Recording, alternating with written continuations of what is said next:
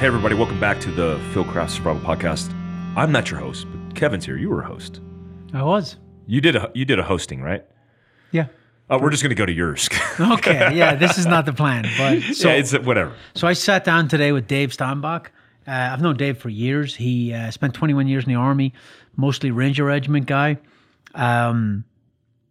Then he went to the Army Marksmanship Unit and got out and bounced around a couple of companies, but a really good chat with him. Dave was actually my SEER instructor in 2003 and probably worked there when you came through because you came through right after me. So really solid dude, a lot of experience, very accomplished long-range shooter. And we sat down today and talked for about an hour and a half about his career and his life, and it was super interesting. Yeah, I always love those stories of the military guys who have done so much in their military career and then how they're navigating the civilian world and then crushing it. And he seems to be crushing it. Well, the transition is always a little difficult, and you'll see guys, they bounce around from company to company and until they settle where they belong. And it's a really good conversation. Awesome, man. I'm looking forward to it. So, hey, this podcast is sponsored. Our first sponsor is BCM, Bravo Company Manufacturing. Me and George actually did I guess it's going to be part 2 of the capability. Right, with the capability, the first one was with Northern Red, Tom Spooner doing CQB, really cool video. Actually, I think they did a part 2, so we might be the part 3, whatever. But it was sniper centric that we did with Bravo Company Manufacturing, thanks to John Chang of Black Powder Red Earth and BCM. But we filmed basically me training George how to be a sniper. We did stalking, we did observation, we did kind of an urban rural hide. You remember that, right? Yeah, I was back at Bragg clearing. Oh, were you? Yeah, I was supposed to do it. It was super fun. Yeah, you were supposed to be with me, but I used a PsyOps guy. I know, right? But I trained him for that. George is too big to be a sniper. He's too big. He looked like Sasquatch with that ghillie suit on. I know, he did. Every time he walks through something, he would glance at me like that Sasquatch pose. I love George, but it's a cool video. Bravo Company Manufacturing is a really cool company we've been working with. I'm a sponsored gunfighter for them. What's even cooler is we're going to get our FFL soon. And we're going to carry Bravo Company Manufacturing AR-15s, as well as a whole bunch of other stuff. Also, we're sponsored by Triarc, and it's really fitting to mention them in the context of the FFL, because hopefully we'll be carrying Triarc as well. These are 2 proven companies in the AR custom space that have done great things. You could use Fieldcraft, one word, at triarcsystems.com to save 5% on a build or whatever you want. I got their Tri-11 custom pistol. It's like the STI equivalent. It's just better. Yeah, there's so many companies out there building AR-15s. It's hard, like for somebody who doesn't know about guns, to look at all these 50 different companies build the same thing. It's nice to be able to have companies that are recommended by guys who've used them extensively. Yeah. And we would stand by both of those companies. That they make phenomenal products. Yeah, before we even got in bed with them, they took us on a lot of dates, and we were like, we're not doing that until we know exactly what we get into. Yeah. We're also sponsored by, you might have heard me just crack a Killcliff, but we're sponsored by Killcliff.com. Look, Killcliff does a lot of things for the veteran community, more so on the Navy SEAL side, but we're all about supporting veteran advocacy, anything. And this company, for profit, helps them out, the Navy SEAL Foundation, with profits and then partitions it to help the Navy SEAL Foundation. Also, you guys could use Survival10 to save 10% at Killcliff.com. And I'm a big fan of the Recover and that CBD drink. Oh, that's good. Oh, that's man. good, I'm addicted to that drink. Yeah. We've already run out of that. I know. We need to resupply. I think you're hoarding them. I'm drinking a Recover right now because I've been with you all day and I need to recover from that. I know. I know. You need the caffeine in there because your old jeans, you're getting worn down. You're only good for 3 hours at a time. You need a nap. But also, hey, guys, we're sponsored by Dometic as well. If you guys go to shop.dometic.com, what is Dometic? Man, they make overland fridges and a whole bunch of solutions for outdoor leisure refrigeration. They have battery compartments, they have drawer systems, they have a whole bunch of cool overland stuff. If you go to shop.dometic.com, you guys could use Fieldcraft for free shipping. Also use Fieldcraft 5 to save on checkout. Fieldcraft 5 to save on checkout. And our last sponsor is KC Highlights. Man, KC Highlights is one of my favorite overlanding companies, period. They use lights to bring people together in the overland space. It's really cool. It's kind of what we do in culture, where we try to create a culture behind preparedness. they do the same thing behind their lights. And George's truck looks good with those lights on them. I know. Yeah. That makes the truck. I'm next. They're more expensive than the truck. His truck's a piece of garbage. It is a piece of trash. He got spinners. He was going to go with spinner hubcaps on that, but we talked him out of it. KC Highlights, that's HILITES.com. Use Fieldcraft, one word, to save 10% on checkout. And without further ado, let's just kick off that podcast. Okay. Hey everyone, welcome back to the Fieldcraft Survival Podcast. I'm your host, Kevin, and with me today is Dave Steinbach from Maxim Defense. Okay, so me and Dave have known each other for a long time, and we ran into each other periodically through both our careers, and it's really cool to have you here. Thanks for doing this, Dave. No, I'm glad to be here. Thanks for asking me. You're not glad to be here. You're not comfortable with this at all. I get it. I get it. I wasn't either, right? And It's so hard to still talk not. about yourself. It really is, yeah. But it's good to get that story out there.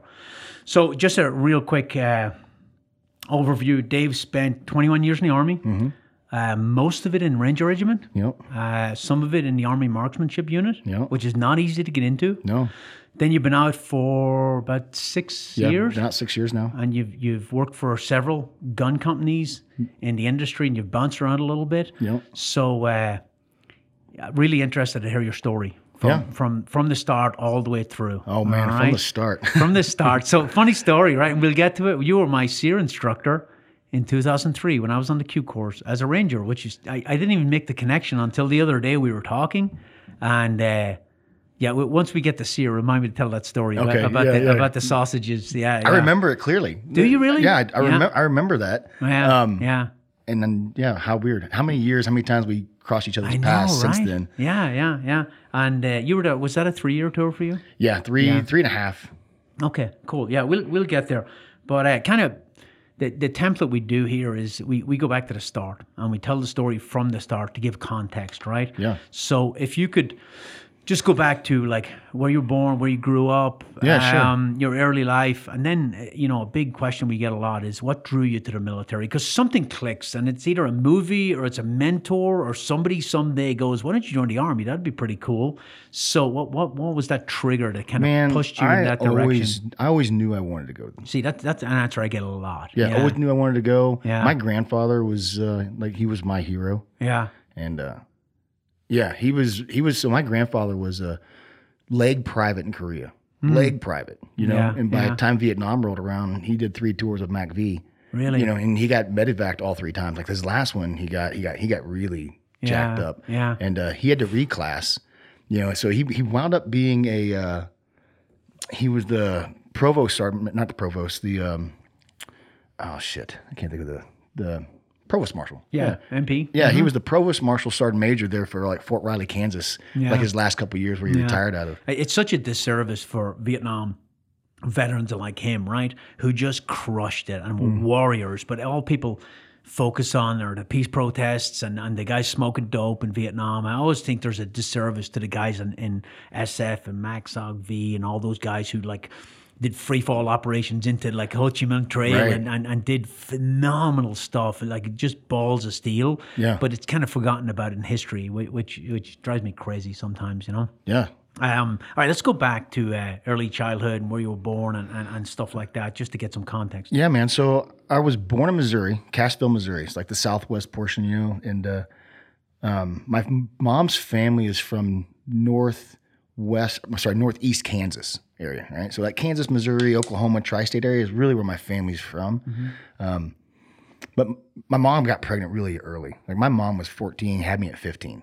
Wow. So like I make a joke on Mother's Day, I was like, I survived abortion. She doesn't find it as funny as I do, but that's Army humor, man. Yeah, right? Yeah. So she had me really young. Her and my dad got separated or divorced when I was like 1. Mm-hmm. And he was out of the picture. Never really saw him. Well, I take that back. I guess when I was like 2 or 3, my dad stole me. Oh wow! Yeah, kidnapped me and took me to his mom's place and wherever. And my grandfather and my mom came and like stole me back. They took a empty suitcase with like just garbage shit in it, you know? Yeah. Like, it was like bringing my bags to me. Yeah. And my mom was like, okay, let's go give Grandpa a hug, and walked out to the car to hit me up, threw my ass in the car and took off. If you're going to kidnap a kid, make sure his granddad's not a Max Sog V guy from Vietnam, right? Right. Yeah. Your mom's probably like a really strong person, right? Very. Because when you go through that difficulty early on, you're so young and so immature, it probably made her such a strong person. Yeah. I mean, and she's a hard worker, you know, she's smart, she's funny, she's loving, she's caring. Yeah. She's a good woman, you know, and her and I growing up, obviously I wasn't the easiest child. You know, I'm pretty strong-willed like we all tend to be, you know. I mean, I was kind of a shit really as a kid. Yeah. And Did she beat your ass? oh, fuck. Hell yeah. Man. So like, you know, I have like a wooden spoon set that sits on the coffee table. I honestly thought as a kid, like, because there was a wooden spoon with a hole in it. I know now it's a gravy spoon. Yeah. I swear to Christ, man, I thought like when you buy the set, you get a free whoop your child's ass spoon. Because my mom would tear my ass up with that wooden spoon. Yeah. It just gets to the point where you outgrow it, where it doesn't hurt anymore, and you're like, Yeah, right. You really want to hurt me? Make me go write some sentences, you know? All right. So, early childhood rough. Yeah, it had its challenges, you know. So my mom's, you know, I have to keep back and realize that she was a child with a child. Yeah. You know, and then my grandmother died when I was 5, and she was my mom's rock. And so that family dynamic really kind of did deteriorate and fall apart. You know, then my mom married her, you know, her next husband, and you know, three stepdads later, you know, finally, like the guy I called dad, my stepdad, a phenomenal man, came in my life when I was 10. Just a great dude, you know, a little older than my good role model. Yeah, great hard worker. You know, we ended up moving to North Carolina because at the time he was working building power plants. He was a pipe fitter and a welder. We moved to North Carolina, and I was like 13, 14, and lived in North Carolina till you know I was 20, and I joined the military. But here's like the thing. So I wanted to be Force Recon Marine. Okay, of course you did, because you saw Gunny Highway and right. TV. You know, I mean, they got fucking dudes with flaming swords fighting dragons. Of course, who doesn't want to do that? You know, my grandfather it turned him sideways. He was like, no. He was overly against it. Yeah. And so I was in the delayed entry program to go to Marine Corps. I was supposed to go to Parris Island 9 days, like after graduating high school. Like I was in the depth, the delayed entry program, and I got into a fist fight. And so I had charges pending against me. And they're like, hey, you got to get that shit squared up. Charges were dismissed. They were dropped. And then I went back and I talked to the recruiter, and he was like, this is like during the Clinton era, you know? So like the military was really drawing down. Yep. And getting in was difficult. And the Marine Corps, which I thought was odd, told me, you know, we looked at your record a little harder, and we just can't take a chance on you. Because I had 13 assaults and like 2 assaults. I just like to fight as a kid. That's the guy you want. Yeah, that's what I thought. Yeah. Right? I just soon hit you than talk. I'm not very quick with the quip. You've met my fiance. You know, she's wicked smart, right? And like she'll tear me up in a verbal battle. Yeah. Right? I've never been built that way. Like my number one comeback usually is like, fuck you, and then I put my hands on you. So the Marine Corps wouldn't take me. And the fishing guy, What year was this? This was 93. Yeah, Well, it was 91 when it first started, right? Yeah. That's when I graduated. That's when I was supposed to go to, I didn't get into the Army until 93. So I was like, you know, working at the brickyard, you know, as a kiln car, welding and cutting and just, you know, scratching a living, trying to get into the Army. Yeah. My buddy he was the Army recruiter there. I'm one of the very few guys that I know that I still have a great relationship with my recruiter. Right. Yeah. He's a great dude. Everybody else wants to kill the recruiter. Right. Yeah. I fucking dig mine, you know? Like, Do you buy into this premise that the military attracts kids from broken homes? Did that structure appeal to you because you grew up with a lot of instability, maybe with your mom being single and then, you know, a couple of stepdads? Do you think that structure or that being part of something bigger was an attractive thing to you? yeah, I'm sure. How could it not be? You Yeah, know? Yeah. exactly, right. But was there something specific about it? Was it because of your grandfather, or was it something else? I don't know. I guess I've never really thought that deep on it, honestly. And I've never really peeled the onion back.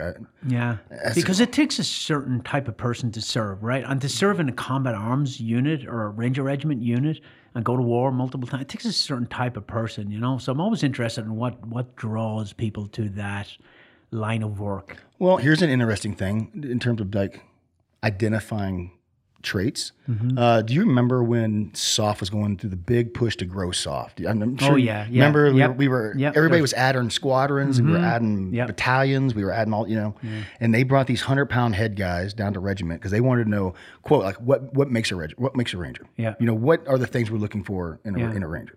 And we filled out, the MMPIs again, and we did these block charts and blot charts and all this shit, whatever. Everybody did, right? I don't remember much about it. What I do take away, when they left, they gave us an out brief. And what I thought was really cool, two things I took away was, one, he said that the vast, I don't remember statistics. What do they say? 37.9% of all statistics are made up on the spot. Yeah. Right? But it was like well over 80% of the guys in regiment wrestled in high school. That was one of the, there was a few things they noticed. And like that was one of the triggers, so like I wrestled, I loved wrestling. I think it's the greatest sport in the world. The other really thing I thought was funny was they said, like they try to like determine like where our personalities fit in society, and guys from regiment most closely, if they weren't in Ranger Regiment or some soft unit, some SF unit, they most closely associate with MC motor clubs. Really? Yeah. Wow. But the only thing, the difference between us and like the MCs is we have a very strict moral compass. Yeah. I wonder, that'd be an interesting report to read. Yeah. I wonder if it helped at all, or it was just, thrown in the corner and disregarded, right? Yeah, right. Because unless you're specifically recruiting people with those traits, I mean, I don't know where they took that information. It'd be hard to target that anyway. It would be. It really would be, yeah. All right, so when you joined the Army, did you join as 11 Bravo? Or? Yeah, joined as 11 Bravo, and so I had to have a moral waiver to join the Army. Really? Yeah, that's awesome. That's why it took me 2 years to get in the Army. It was like I didn't know the level of hoops I had to jump through to get that. Like it took a congressional letter stating, hey, and then they gave me a moral waiver. So. Yeah, 11 Bravo, went to Fort Benning, basic training, AIT, jump school, all that right there. Did you have a like a Ranger contract in your original contract? No. So what I was told initially was like, hey, we're fishing. This is before I could join the Marine Corps just happened, right? Yeah. So let's back up like 2 years. Yeah. Marine Corps thing just happened. I just graduated high school. I'm like, what do I do?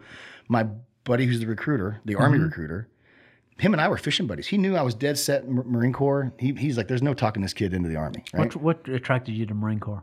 I honestly, I think the uniform. No, I think it's what I think they do a good job at. Everybody else stands up and hey, we'll give you this for college. We'll give you this. We'll give you that. We'll give you this. And the Marine Corps, I think what attracted me to it was the challenge. Yeah, because they'll tell you up front, hey man, we'll give all those things to you also. But out of 100 of you here, maybe 10 of you will make it. Yeah. I think so. It's having that drive, which goes back to wrestling, goes back to challenge, being competitive, being challenged. Yep. I think that had a lot to do with it. We were fishing. Me and Curtis Short. He was my recruiter, right? And it worked out great. I had access to all the fishing ponds, and he loved to fish, and he had access to government lunch. So he'd give me Subway, I'd take him to fishing ponds. And we were sitting there fishing. He was like, hey, man, you want to be an airborne ranger? I'm like, what the hell is that? Yeah. Come by the office, I'll show you a video. So he shows me a video. I'm like, yeah, that's exactly what I want to do, And so he decides, we do the paperwork, it's a long process. Got in, so now we're back forward again, right? So he told me, he's like, hey, man, go to... He's like, you want to be an airborne ranger? Like, yes. He's like, so I didn't have a RIP contract. I had a moral waiver, so they weren't given RIP contracts. First it was like, hey, I can give you guaranteed station of choice, 82nd Airborne Division, and we're from Sanford, like it's 37 miles down the road. Yeah. He's like, he quote, this is the only time he's like, quote, you'll go to Ranger School from there just as soon as you would from the 75th, right? And I'm like, okay, well, okay. I don't know any better. Yeah. Yeah. So I do that. I get there, like, I'm a brand new private, and I get there, and I realize really quickly, like, this is not where I want to be.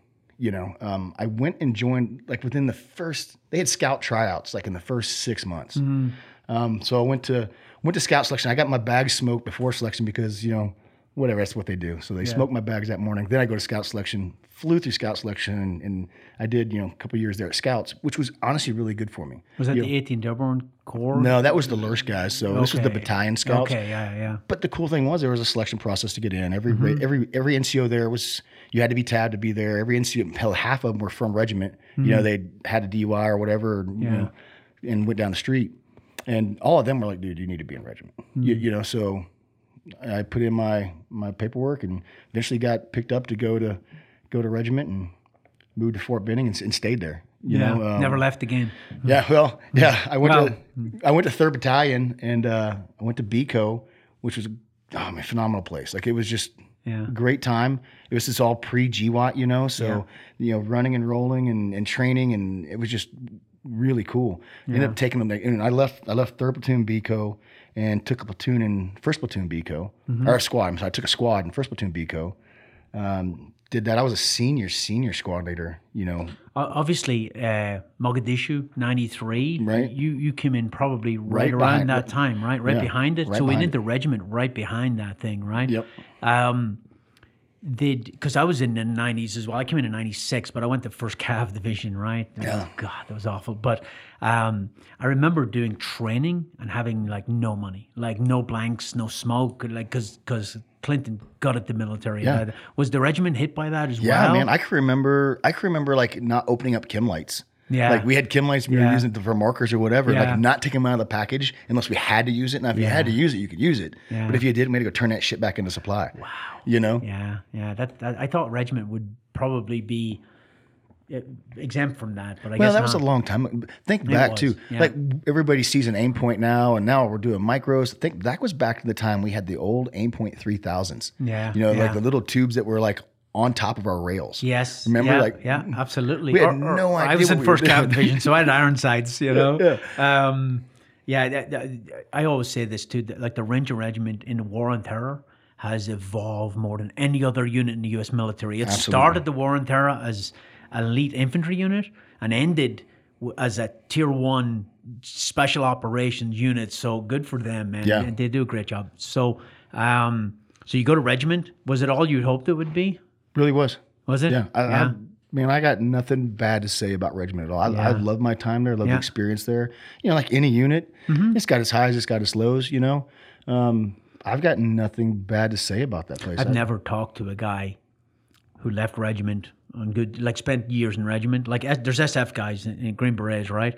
And they wear a regiment scroll, right? For combat scroll. Right. And if they associate more Ranger Regiment, even though they've been a Green Beret for 10 years maybe, they still consider themselves Rangers, right? Yeah. So whatever the Ranger Regiment do to build that esprit de corps, they do a great job. They really do. I just came back. We spent Memorial Day weekend. I just drove 900 miles one way to go spend time with a bunch of guys from regiment up at a ranch, Yeah. Just came from all over. And I only knew one dude there. Yeah. And then when we left, it was like, man, like we've been brothers forever. Yeah. It's It's that shared hardship thing, you know? I think pain builds a family. I honestly believe that, man. I would get new privates. Yeah. And I remember I would, you go through the private picking slot process. It's almost like the NFL draft, when you're a new private battalion.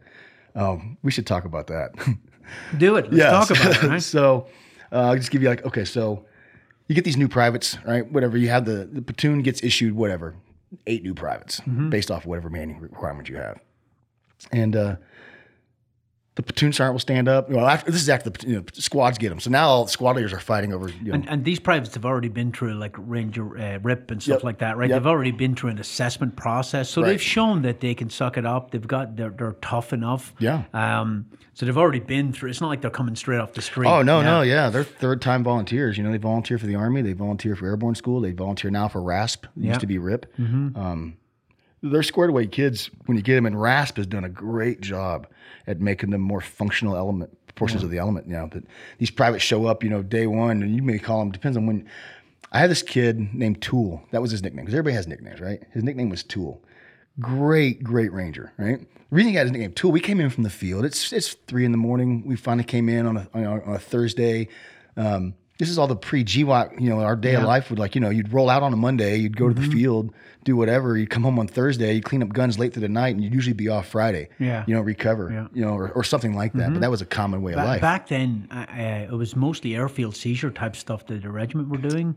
light infantry strikes, right? It has evolved, but probably back then there was a lot of airfield seizure stuff, was there? Yeah, we did we only did like we would practice that TTP, a couple times throughout the year. The rest of it was all individual and then individual training tasks that led to collective training tasks. So individual, squad, platoon to company. And like honestly, the big culminating event for us. I mean, airfield seizure certainly was a huge culminating battalion level event.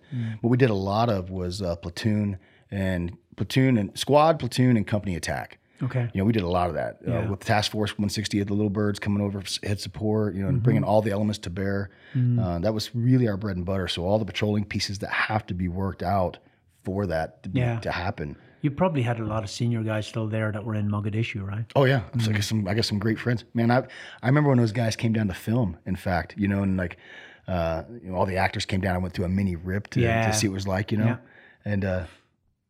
I got a lot of really good friends that I was with in BICO that were Somali vets. And when they finished filming that movie, they took the entire battalion to the movie theater there on post. We all filed in, and like it was cool. Like Kavako was killed, Pila's mom. Some of the parents who lost their sons, was front center. Yeah. And then right behind them was all the Somali vets. Yeah. Then like the actors and all them were like next seat, and the battalion just filled the rest. And this is before the movie had been. No one had seen it yet. Yeah. It hadn't been released. We got the first viewing, right? And so Jerry Bruckheimer gets up, talks. They show the movie, and at the end of the movie, like when it's over, like you could hear a pin drop, like the entire crickets quiet. Yeah. And then we had a big social. Well, I wound up with one of the Black Hawk Down movie posters, and it's cool because like on one side of it, I've got all of my buddies who are Somali vets who signed it for me and wrote some cool epitaph, and on the back I've got all the actors and Jerry Bruckheimer signatures. Cool, yeah. The travesties that's rolled up in my corner right now in my office. I know, right? I'm so horrible at that shit. Yeah. Someday you give it to your kids, man. Yeah. All right. So new privates coming in. Oh yeah. Sorry, man. I'm rabbit hole. I know. That's okay. That's what it's all about. So we show up. It's 3 a.m. We had this phone called the Growler. It's the old TA1 phones. Had the TA1 wires. Because this was the old barracks, right? Yeah. And it's like our boys were on the 3rd floor. So if you disconnect them wires and put it to somebody's ear while they're sleeping. The shit out of it's awesome. Yeah. So we call it the Growler. We get up 3 o'clock in the morning. Send all the new privates to the CP. So they come barreling down. They're scared. Like they're brand new private. They're gonna get see their leadership. They're squad leaders and up for the first time. It's 4 a.m. We still have camouflage. We stink. It's loud. They line up, locked up. Parade rest. They all got their PTs on except for one. He's wearing a Tool T-shirt, like the Tool of the band. Yeah. And of course, that became his nickname. But like I would ask these cats. I had a couple of questions like when you're doing the private pick thing, like, I'd ask them all the shit you could never do in the civilian world, right? Yeah. HR are just like, oh my God, man, you did what? Yeah. Like, all right, I'm gonna ask you some questions. Raise your hand high, keep your hand high if it applies to you. Okay, who here wrestled and played football? Who here wrestled or played football in high school? Keep your hands up. Okay, out of you that wrestled, played high school, who here has ever been in a fist fight? Okay, who here considers themselves conservative or Republican? Okay. Yeah. Who did 290 or higher in a PT test? Okay. What's your GT score? What's your GT score? What's your GT score? Okay. What's your 12-mile road march time? Okay. Welcome to First Squad. Kind of that. Like that's kind of my matriculation. So then I would get these cats, and once you get them on by yourself, do your initial counseling and stuff, and I'd ask them like, hey, one, you always ask them, why are you here? What made you join regiment? You always get the same canned answers, because they're scared. They don't. I don't blame them. I remember that shit. I want to be elite. I want to, want to be with the best. Right. Mom, apple pie, and American flags. Okay. Well, all right. And then I ask them like, hey, look, man. I'll tell them like, hey, you're about to go back there in the zoo where the boys are, and you're going to feel like an outcast. Right. These boys, they're thick, and you're going to feel like you'll never fit in. But in 6 months, we'll have this conversation again. I was like, and I'm just going to ask you now, like, what builds a family? And I've already asked them a couple of canned questions before, so I'm like, what builds a family? And of course, that kind of stumps them, and you'll get some random, whatever. But my take has always been, and this goes back to what we talked about before about shared experiences, pain builds a family. I think when you suffer with someone, when you froze with someone, when you've bled with someone, when you've buried, one of your own, that pain. Shared hardship. Hardship. And like clockwork, man, I'll send those boys back there, become part of the squad, and then 6 months later, it's like they've always been. It's like they've been there 6 years. Yeah, yeah. And anything that's given to you quickly like that, it's not worth having, right? It's stuff you have to work for to build that really does. When you finally get it, it's really worth having. Yeah, that's awesome, man. So Ranger Regiment training. 9/11 happens. 9/11 happens. What rank were you in 9/11? E6. E6, staff sergeant. Yeah, squad leader. Yep. So in charge of 9-man squad. Yep. So talk me through that. What happened? Where you were when 9/11 happened? Because that changed the whole world. That was a huge thing, obviously. Yeah, I remember the day it happened. Like I just, because we lived on post. My daughter was 2.5. My wife was pregnant. I would, after PT, I'd go home, shower, clean up, and then 10 minutes from battalion. I was driving back to work after cleaning up, and I heard the news. I was listening to Paul Harvey or whatever. Maybe flash news, and then as I walked into work, they were all watching the TVs up. We watched the second one hit, and literally after that second plane hit, within 10 minutes, red phones. Remember we had the old red phones back then, the old Stees and red secret phone. Yeah. So once the second plane hit, everybody knew it can't be an accident, right? Yeah. Yep. Locked everything down. And of course we were like, we're going to war today. Yeah. And then we didn't. It took a little bit of planning and exercise, but it was it changed everything. Do you remember Nate Self? That was PL there. He was in Roberts Ridge. He was the PL on the ground. Did you know him at all? I know of him. I don't. Really, okay, yeah, he was my PL in Kosovo. I just wondering. Okay. I know him really well. I'm horrible with names too. Do you find that? I'm terrible too. I will physically. I think it's. We're the same. Like we've been blown up a lot. But I will physically meet somebody new, and I'll be like, I gotta remember their name, and they'll introduce themselves, and 10 seconds later, I'll be like, damn it, I've already forgot. Yeah. But here's a answer doing. Sorry, my brain's all over the place. That's right okay. Now. We're talking about like what led me to the military and kind of the whole grow up piece. That's on my mind a little bit. Think about my grandpa. Here's something weird. My grandfather, Vietnam vet, never talked about his time in the military. Never, he just didn't talk about it. When I said never wore a Vietnam vet hat, that was a time when they weren't proud, right? Yeah. So after my first deployment, I came home, saw the family, and then I went to go see my grandfather. Spend time with him, and it was weird. Even when I got home, we still didn't talk about it, but he just gave me a look. Like welcome to the club kind of look. He gets it. Yeah. Yeah. And the whole time I was there for like 4 or 5 days. We didn't really speak about it at all. Yeah. And then the last night I was home, me and him got tore up on the front porch drinking like high-end vodka. And every deployment after that, it was my thing. I'd go home and I'd sit on the porch with my grandfather. Yeah. And I learned more about that man in those single nights sitting out there afterwards. Yeah. It was just a really... Did you, since you brought it up, did you ever talk to your kids about combat? A little bit, yeah. I mean... Did they ever ask? Yeah, my son, not so much. He was born into it. My daughter's a little older. I think the first time it really broke down was Stone Seifert Edmonds had just been killed. Right, the very first 2 guys killed the very first 2 U.S. casualties in GWOT overseas were out of my platoon, and I had just left that platoon. And they were killed in a helicopter crash, actually in Pakistan. Right. They had unhooked early, and that's something that was beat into our heads. Like, man, no matter what, you do not unhook early. Yeah. Your safety lines, your tether lines. And the bird was really, really heavy, and it was coming off of carriers. And so they went to go to loiter, and they went to sit down, and they lost power. And the bird auto-rotated and rotor strike, and then it flipped over, threw them out, killed them. So, like, it really sucked for me, especially because I had so much, like, you have that if I had been there, type stuff. And I don't know, but it'd always be. But anyway, I remember coming home and I didn't realize it was bothering me. And, I walked in and my little beady girl's like, "What's the matter, Daddy?" I'm like, fucking lost it, I was like, oh my God. I think part of that is you bottle it up because you have a job to do, and then it comes out at another point, right? And people run through that a lot, Yeah. So let's get back. 9/11, how long? So did you guys spin up and start training right away?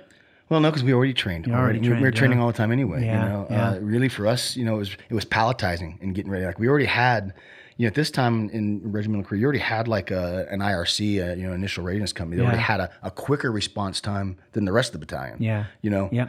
And so this spun up the entire battalion. It's like palletizing our shit, getting our C bags, D bags, going through a double check-in, and this is when we still had the old chocolate chip deserts, breaking bags out, making sure all the boys had their shit, and then finding all the deficiencies that you didn't know were there because someone, In hindsight, because when 9/11 hit, the U.S. Army were unprepared. We'd been gone through 8 years of Clinton, and the military had been gutted, so a lot of lessons were learned. I think. Did you feel like you were ready to go at that point, or in hindsight, looking back, were you happy with your level of training at that point? Yeah, I really was. Yeah. You're probably the only unit in the Army that was happy with their level of training, right? Yeah, and I think looking back, even now, like, sorry to interrupt you, but I think looking back on it now, we were at the right place, and as the mission has evolved, so has the operators. They've evolved with that. So I think that same level you see today is the same level we saw then.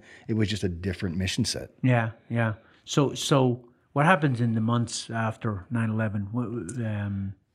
Man, one thing I remember, so Colonel Votel was the regimental commander. And we didn't know what we were getting into, but him and McChrystal, they both were like, one of the big things they said was like, hey, listen. Once we were a few months into this thing, we need to start looking at the long-term plan. They said like, hey, this is a marathon, not a sprint. Yep.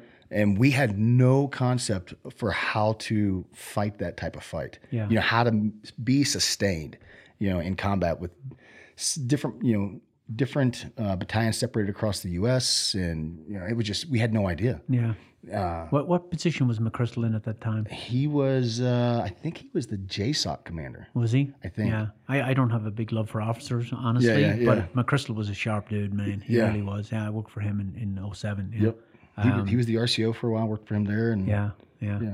It was just cool. Like he was in Balad. He was the JSOC commander at Balad, and I forget what year this. It's the year we killed AMZ, right? And 05? Yeah, I think so. It's about I think right. I was. I think so. 05. Maybe it was 06. Maybe I don't know. Anyway, the year we killed AMZ, I was at Balad, and I didn't know the mission was even going down. I knew shit was going down, but I wasn't sure what it was. And I walk into the talk and watch the kinetic strike go down. Like, oh, that's cool, And then the cool thing is like McChrystal had the ability to remember your names and your wife's names and your kids' names. And I have no idea how that man could do it, right? Yeah. I walked in, he saw me, and he was like, hey, Sergeant Steinbach. And he calls me over and like literally threw his arm around me. Really? And he's like, hey, and he asked me about the kids and asked me about the wife. And we just watched the AMZ get smoke checked, And then it was so funny as I was walking out, here's all these staff captains, looking at me like, who's this guy? They're all disgruntled, like. It was fun. Yeah. So how long after 9/11 did you deploy? Did a different battalion go first? Or? No, 3rd Battalion went first. Mm-hmm. Yep. Afghanistan, Bagram. Yep. Yep. What was your guys' mission when you hit the ground? Well, they had to build everything up. Yeah. Everything had to be built. I mean, you saw the first. Everybody saw Objective Rhino. Yeah. Which sucked. Like I said, I missed. So my job during Rhino was airplaning. Really? Yeah, it sucked. Wow. It absolutely sucked. Yeah. The were you there when the whole Roberts Ridge thing happened?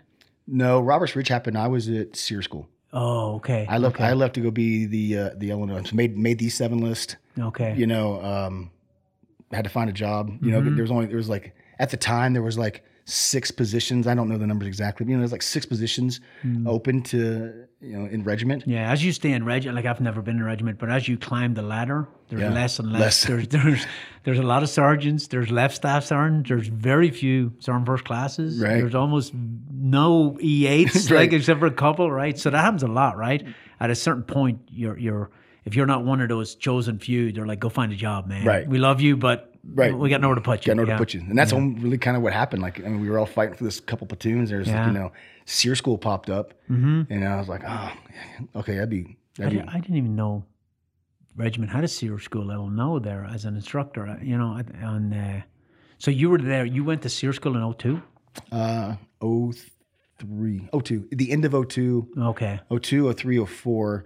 And then by 05 was back. Did you volunteer for that job? Yeah, I You did. did. Okay. Yeah. And you spent 3 years there? Yeah, a little over 3. Yeah, Good experience? great experience. Man, it was phenomenal experience. You know, I went to SEER school in '99.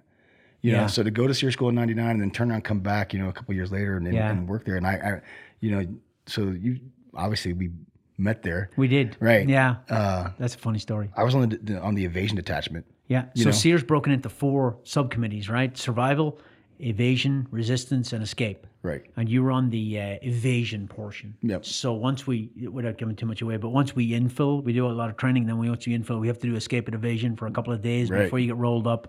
And in that escape and evasion, you have a cadre assigned. Did you just have one 5-man element, or did you have multiple? No, you usually have one, or you may have 2 sometimes, depending on how So in my evasion portion, we had 5, I think, in my group, and we had a female. She worked at SWIC writing doctrine, and she felt like she didn't fit in unless she went to SEER school. Yep. And she was the senior ranking officer, and she did great. Yeah. She did a great job. But while we were evading, you were my cadre, which we made the connection the other day. And so we're in the field, and Dave comes up, and he's talking to us about lighting fires or whatever, I can't remember. But you brought us a roadkill squirrel, which is not a lot of meat for 5 people. There's not, you know? and it's nasty. It's awful, right? But we were fucking starving. So, and then you were like, "Hey, did you put any traps out?" I think, and we were like, "No, we didn't have any bait." So the next day you came back, you brought us, I think, 4 or 5 like sausages. Like bratwurst, right? Yeah. And you know, it's funny because you were giving it to us, and we were all thinking, "Ooh, I'm going to eat these," you know. And Dave was like, "I know it. I know what you're thinking. You're going to eat these as soon as I leave." I jubbed 4 of the 5 sausages, and if you don't know what jubbed means, you can use your imagination.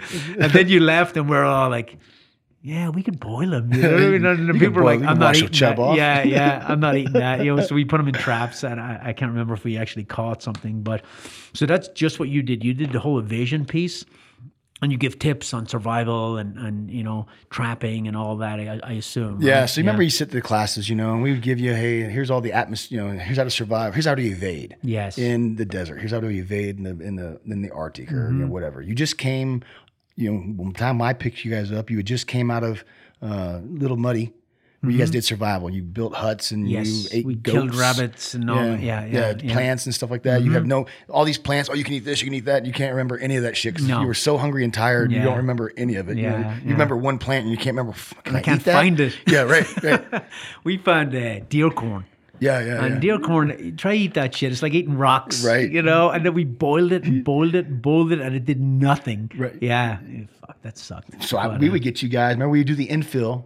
We would do the night infill, and that's when Richmond Nail. Remember him, old retired sergeant major. He had missing an eye. Yeah. He was there with Nick Rowe when they stood up SEER school. Yeah. So like we would do the infill that night, and have you guys crawl through all the tunnels and stuff. Remember we'd pick you up, put you in the barracks, and then we just a bunch of classes on how to evade, why to evade. Then we started that changed. SEER school changed a little bit midway through, and we started teaching. How to defeat restraints, how to get out of handcuffs. How did that happen? Because a lot of, I always say there's 2 types of instructors that go to SWIC. SWIC's the schoolhouse that teaches all the SF guys, and Rangers go to some of the schools.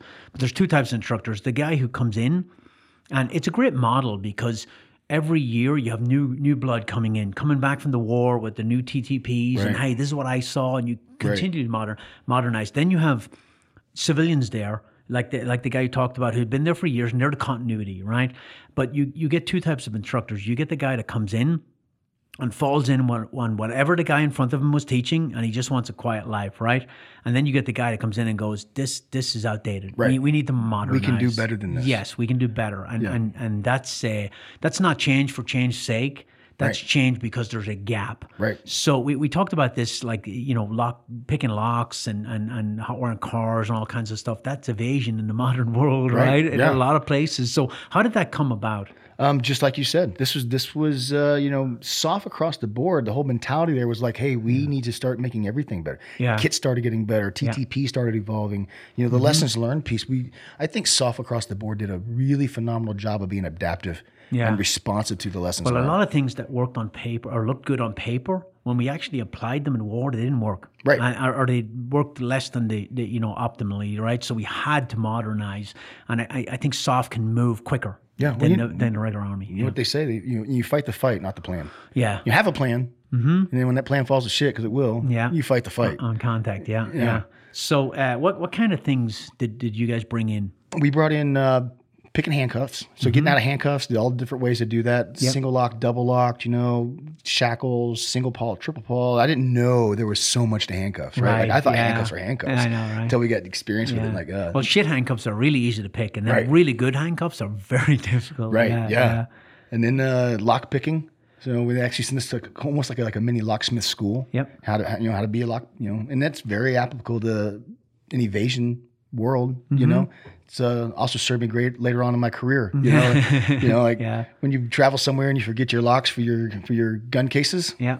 I have a lockpick set. Was it difficult to change stuff? Was it because sometimes you run into that mentality of people who are comforted. They're in their comfort zone and they don't want to evolve. Right. Or if it's too much effort, they're lazy. Yes. And no, I didn't find that at all. No. Really, they were really responsive and adaptable. I didn't have that experience at all. So you had a good chain of command. Great chain of command. Okay, that makes sense. Let's implement it. I understand why. We'd sit down and have a senior hot wash, Hey, here's something we'd like to look at. And they would be like, okay, multiple occasions they'd say, okay, well, draft up a POI, we'll run a pilot course. We'll try it. Yeah. And then based off the remarks and based off everything, we'll take an educated decision on it. And they were pretty adaptive. Good. That's good to hear. They brought in BSR, was it Bill Scott Racing? They brought them in a couple times to teach us how to hotwire cars.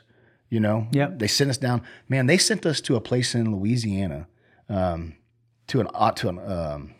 a transmission, an automotive transmission shop. Right? I'm going like, what the hell is this dude? Man, that dude taught us everything front and back on how to procure a vehicle. Really? Oh my gosh, it was great. It was honestly great. Like he had these cars broken out so like you could see like through the doors and like almost like you've handpicked like on clear handpicks or clear locks, to teach you. He had all that stuff wired out, which was good. It gave us a lot of like examples on how to come back and get this to the student so that, if you tell me, I'll forget. If you show me, I'll understand. If you make me do it, I'll remember. Absolutely. So like, here's all the different audible, visual, tactile learning systems. How do you convey this to this masses when they're already tired? Type shit. It's really cool to like if you have to go to a 3-year school to be an instructor. It's really cool to build on your skill set and bring it back. When you go back to your unit. You know? Absolutely. And that should be the goal. I'm going to be here. I'm going to learn as much as I can, and I'm going to bring it back and make my guys better, right? Yeah. So they outsourced all the training because they had to, because nobody knew how to do that stuff, right? Yeah. Any other stuff like? Yeah, we changed the entire hand-to-hand course. Right. For all of SEER school, but at the time we were teaching SEER lines, which is like the Marine. You remember like the Marine Corps? I remember. I went to a lines instructor course. Yeah, it was awful. It's awful. Step 1, it was crap. Step 2, Step 3. Like I was telling you earlier, like I had a moral waiver to come in the Army because of fighting, right? Yeah. So I've been in a fight or two, right?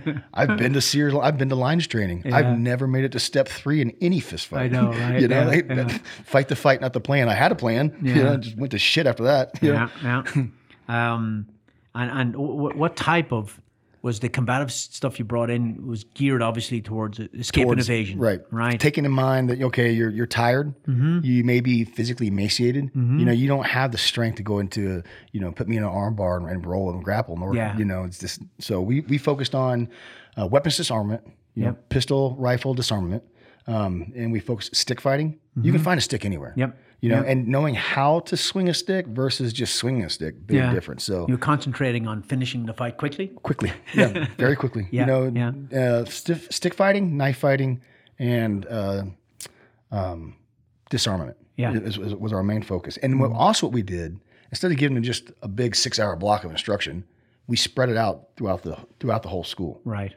So we'd give hour and a half, maybe 2 hours max. But we spent like 12 hours of instruction spent over that short period that we had you there for a couple of weeks. Yeah, and it's also important to not hurt people when they've went through a pipeline for a year and a half and they're right at the end. Yeah, right. You don't break their arm or something, right?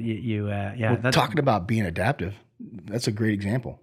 SEER school at the end, man. In my short time at SEER school, it changed all over the map. We went from you were the final thing when I first got there. We were the last part of the pipeline.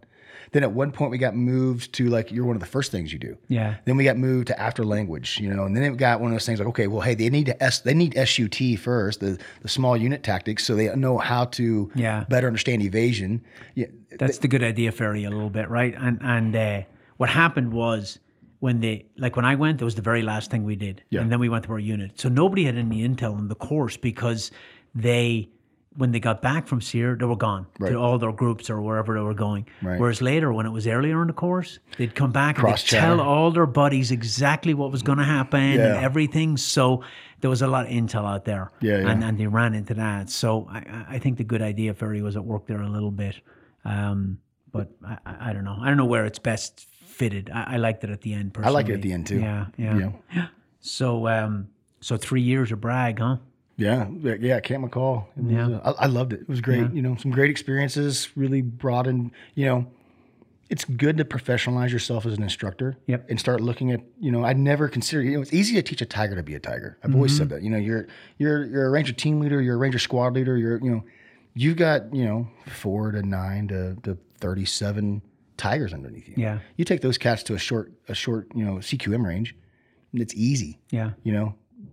When you got a really wide, diverse group of students coming through a course that's already challenging to begin with, man, you really had to look. I had to look at, okay, audible, visual, tactile learning systems. How do I professionalize myself? How do I, Yeah, because at that time when I went through and when you worked there, it was I think it was one class of like mixed SF guys and pilots and all these other people. Yeah. And then there was one pure SF class, I think, at the time. It was like every other class.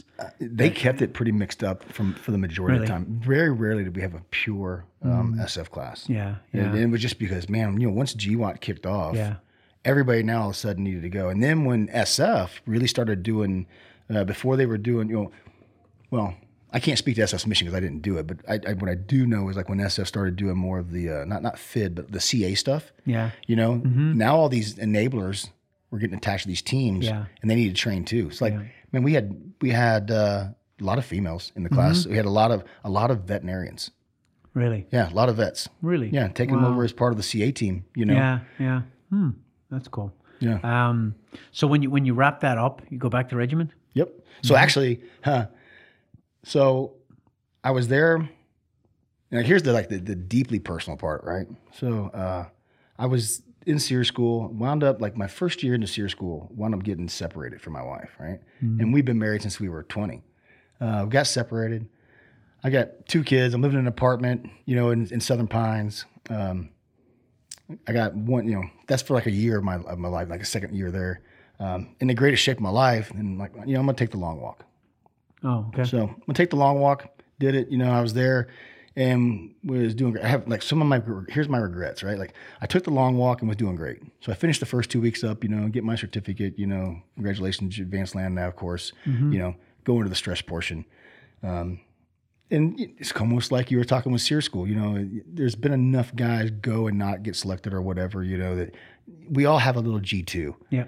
Everybody there has a little bit of G2. And I just knew enough in the course to where I was at during the stress portion that I really probably had 1, maybe 2 days left and we'd walk in, do the board, and I was in great shape, man. I didn't even have a blister.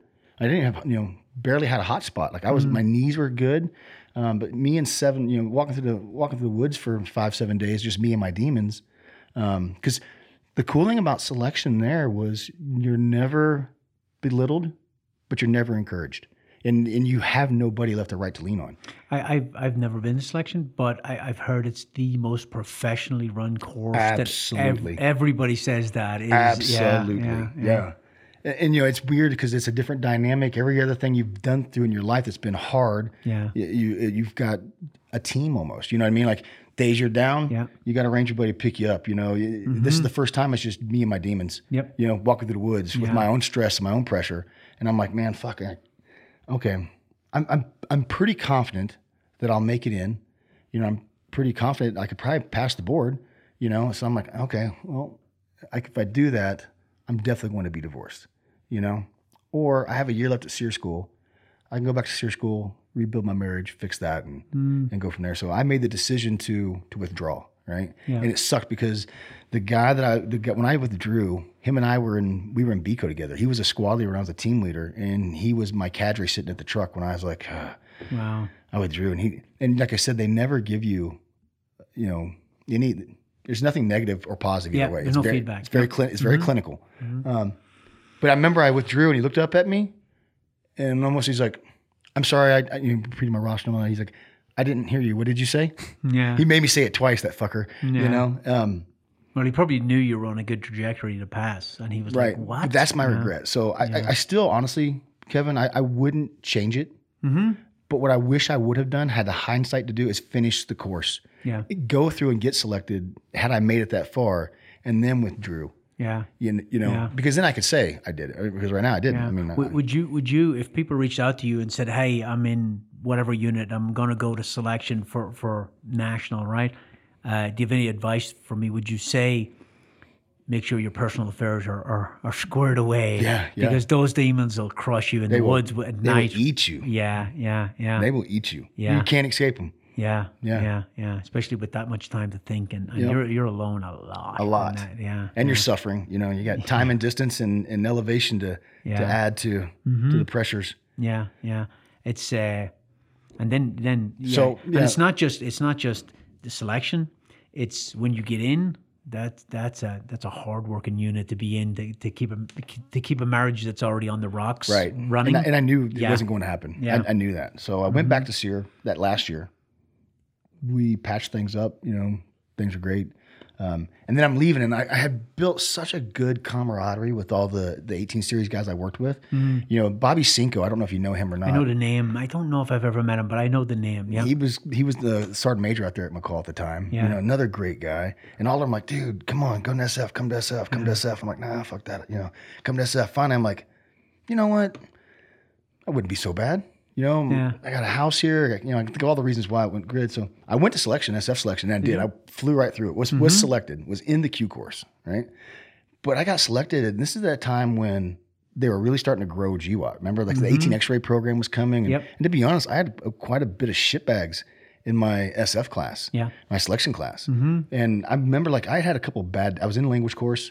I had a couple bad days back to back to back, just hard time getting shit done, with bureaucracy and stuff like that. It was hard leaving as an E7 and all I was doing was leaving Delta Company, SWIC, to whatever Bravo Company, SWIC. And it was just so difficult to do. It's hard as a senior guy to put you in that student mode. And that's part of my problem with the Q course is when you treat people like a private, the whole way through the Q course, they act like a private a lot of times, And I saw in my course, like in SUT, there was E7s from Ranger Battalion who quit, but they didn't quit because it was hard. They quit because it was stupid, and they're like, "I've got somewhere better to be. I'm leaving." That's exactly what happened to me. Honestly, man, I sit there and I was surrounded by 3 dudes. I remember them clearly.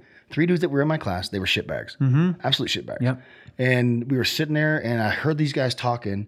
And I remember thinking to myself, in a year, I'm going back to war with these dudes. Nah, fuck no. Yeah. And so I called back to regiment, my buddies in S1. I was like, man, I want to come home. Yeah. And they're like, dude, you belong to 18 branch now, Oh. So you have to call up, officially decline SFQC, and then I can pick you up. Yeah. So that's what I did. I called it, and it was like a big, oh my God, please get me before, because so I don't up at HR, Army HR. Yep. There's 2 regiment, or there's 2 Ranger. LNOs, LNOs. There's 2 SF guys too. Right, Yep. but one does regular Army.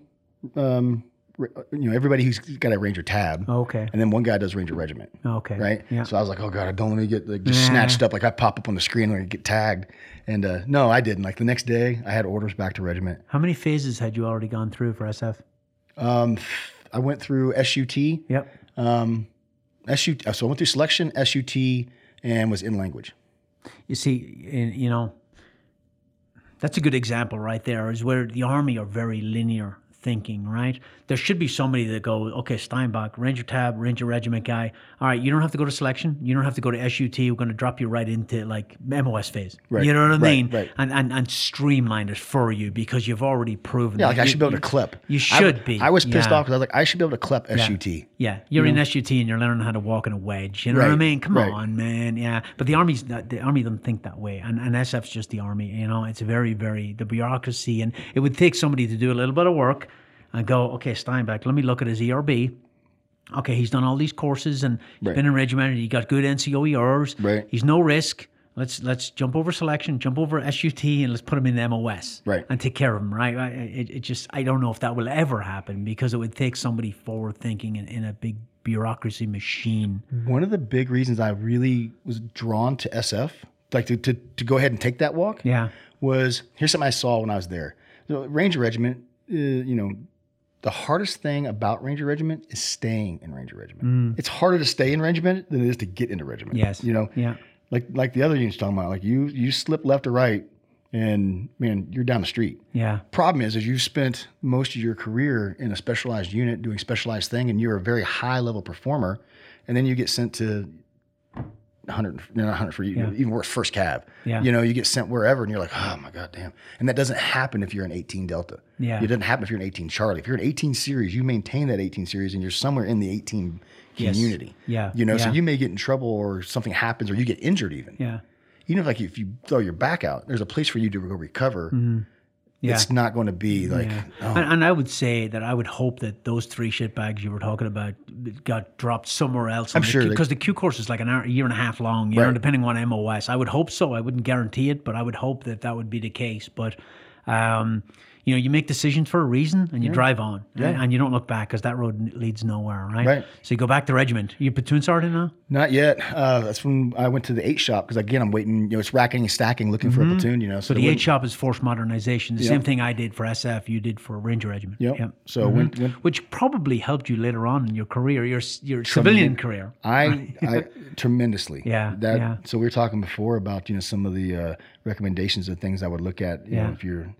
I would always say, if you can get into force modernization, if you want to be in an industry, it doesn't have to be the gun industry. Look how many commodities there are. Yeah. And it's such a complicated process that anybody who understands it is gold, man. Yeah. And regiment's 8 shop is very small compared to SF, obviously, right? There's only a couple of guys in there, right? It's grown now. Has it? Yeah, now it's really big. Well, I say big. It's a lot more robust now. Yeah. Like there's one guy that's running each commodity now. It's like there's a target engagement, there's a mobility, there's a VAST, there's whatever it is. Yeah, we had a great working relationship with the guys in regiment, and we would, because once products and our guns or trucks or anything left the operational level from us and went up to USASOC and SOCOM, no soldier, no ground guy, no door kicker touches it again. It's acquisitions officers and contractors, right? So we would be like, hey, Jeremy, machine guns, man, you take that. You know what I mean? This sniper rifle, we'll work on that. We'd piecemeal based on the bodies we had and the expertise we had. So we had a great working relationship with the Ranger Regiment Force Mod guys. Yeah, it was great. How long did you spend in S8? Year and a half, 2 years. Yeah. 2 years waiting for. Finally, a platoon popped open. Yeah. And were you working guns at the time, or were you working everything? I was working guns. I was target engagement. Okay. Yeah. And actually, Ranger Rendezvous had just gone down. And I actually, this is a funny story. I got picked up to go to 1st Battalion and take a platoon in 1st Battalion. I talked to the 1st Battalion Sergeant Major at the Rendezvous barbecue, and he's like, "Yeah, hey Steinbach, I want you. Here's your platoon. Here's where we're gonna go. Next week." The end of next week, whatever, you should start seeing the paperwork come down. You should start seeing the chatter on it. Okay, cool. Roger that. I'm ready to go to Savannah. During the Ranger Rendezvous jump, the guy I replaced blew out his knee on that jump. So he couldn't. They had to remove him. So I wound up. I thought I was going down to 1st Battalion. Like literally the next week, I get sent down to 3rd Battalion to take a platoon in Charlie Company. And I met my platoon as we were getting ready to go. I think to Fort Knox, or something like that. No, none of these cats. I'm like, oh, okay, great platoon. Oh man, I love that platoon. Yeah, actually, that's a good way to be introduced to new guys. Is go train right off the bat, right out of the gates. Yeah. Yep. It was really good. So year and a half in Force Mod. Did you find that job frustrating, or did you find it rewarding, or somewhere in between? In between. Yeah. At one,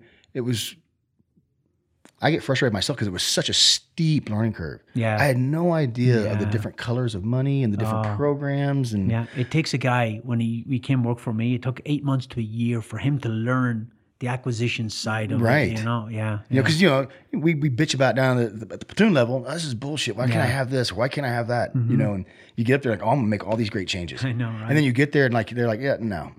Can't do that. Well, why can't I do that? Well, there's no requirement. Where's the requirement document for this? You know, there's always this like, and you're just like red tape. Yeah. It's very tough. Yeah. That was challenging, trying to figure all that out and get smart on how to manage those programs and identify capability gaps. And that's when I really started getting into my swing of it towards the back end. Yes. You know? Yeah. And it was good. Yeah, but when you get out and work for the gun industry and you want to push something, you almost know whether it's going to go somewhere or not, right? Based on your experience in Force Mod, Yep. And even though SOF approach acquisitions a little differently than a regular army, it's still a big organization and it has a lot of money, but it has a lot of requirements. You know? So yeah. So when you go back to be a platoon sergeant, did you deploy? Yeah. Where? Yeah. We did. First one was BIOP. Yeah. And then the second one was Kabul. What year was the BIOP one? BIOP was 07. Damn, I was there at that time too. Really? Yeah. So we're task force. Yeah. Man, that deployment was actually a really cool deployment. Yeah. We did Task Force 17 on that deployment, which was cool. It was the first one. We had just stood up 17. I don't know if you're familiar with it or not, but that was the. I don't even know how much we can say about it, but it was don't say it. Yeah, it was. I know what it is. Yeah. But the 2007 was the height of the Iraq War. We were losing the war going into that year, and we were winning it coming out. Yeah. You know, so there was a lot of people, and the surge was part of that. But there was a big special operations component to the surge that most people don't even know about. We stood up FOB Fernandez. Yeah. You know, right there, you know, at BIOP. You know, remember we had tent. You guys are still living like in the nice shoes up there at top, and had the airfield right there. We were living in damn, you know, RFAB tents again. Rangers, you're tough. It sucked. We're soft. That part sucked, but we had so we were attached. That was our first time being attached 50-50 with NSW. You know, and so the hard thing was like, you know, and here's the shitty part. So they told NSW, hey guys, you're here to teach Rangers how to be a little more surreptitious. Not everything can be solved with a chainsaw, right? We were told, hey guys, you're here to like welcome NSW to the fight and show them how to get, you know. Yeah. And so we were already kind of pitted each other before it ever started, you know. And then we were told like, hey, the assault force has to be 50-50. It has to be a purple assault force, you know. It has to be, you know, half NSW, half Ranger. You know, like, okay. It's oil and water, man. Figuring how to even do that. Like you've been operating, you know, with your, you know, you got your 47 dues by the time you add all your enablers and all your stuff, you know. How do you cut half of that away and then put in an element that's operates completely different? Isn't it funny how units in the American military, like SOF, have completely different personalities. They operate completely different mentality. Completely. Like I would say, SF and Rangers probably work together better than SEALs and Rangers, right? Yeah.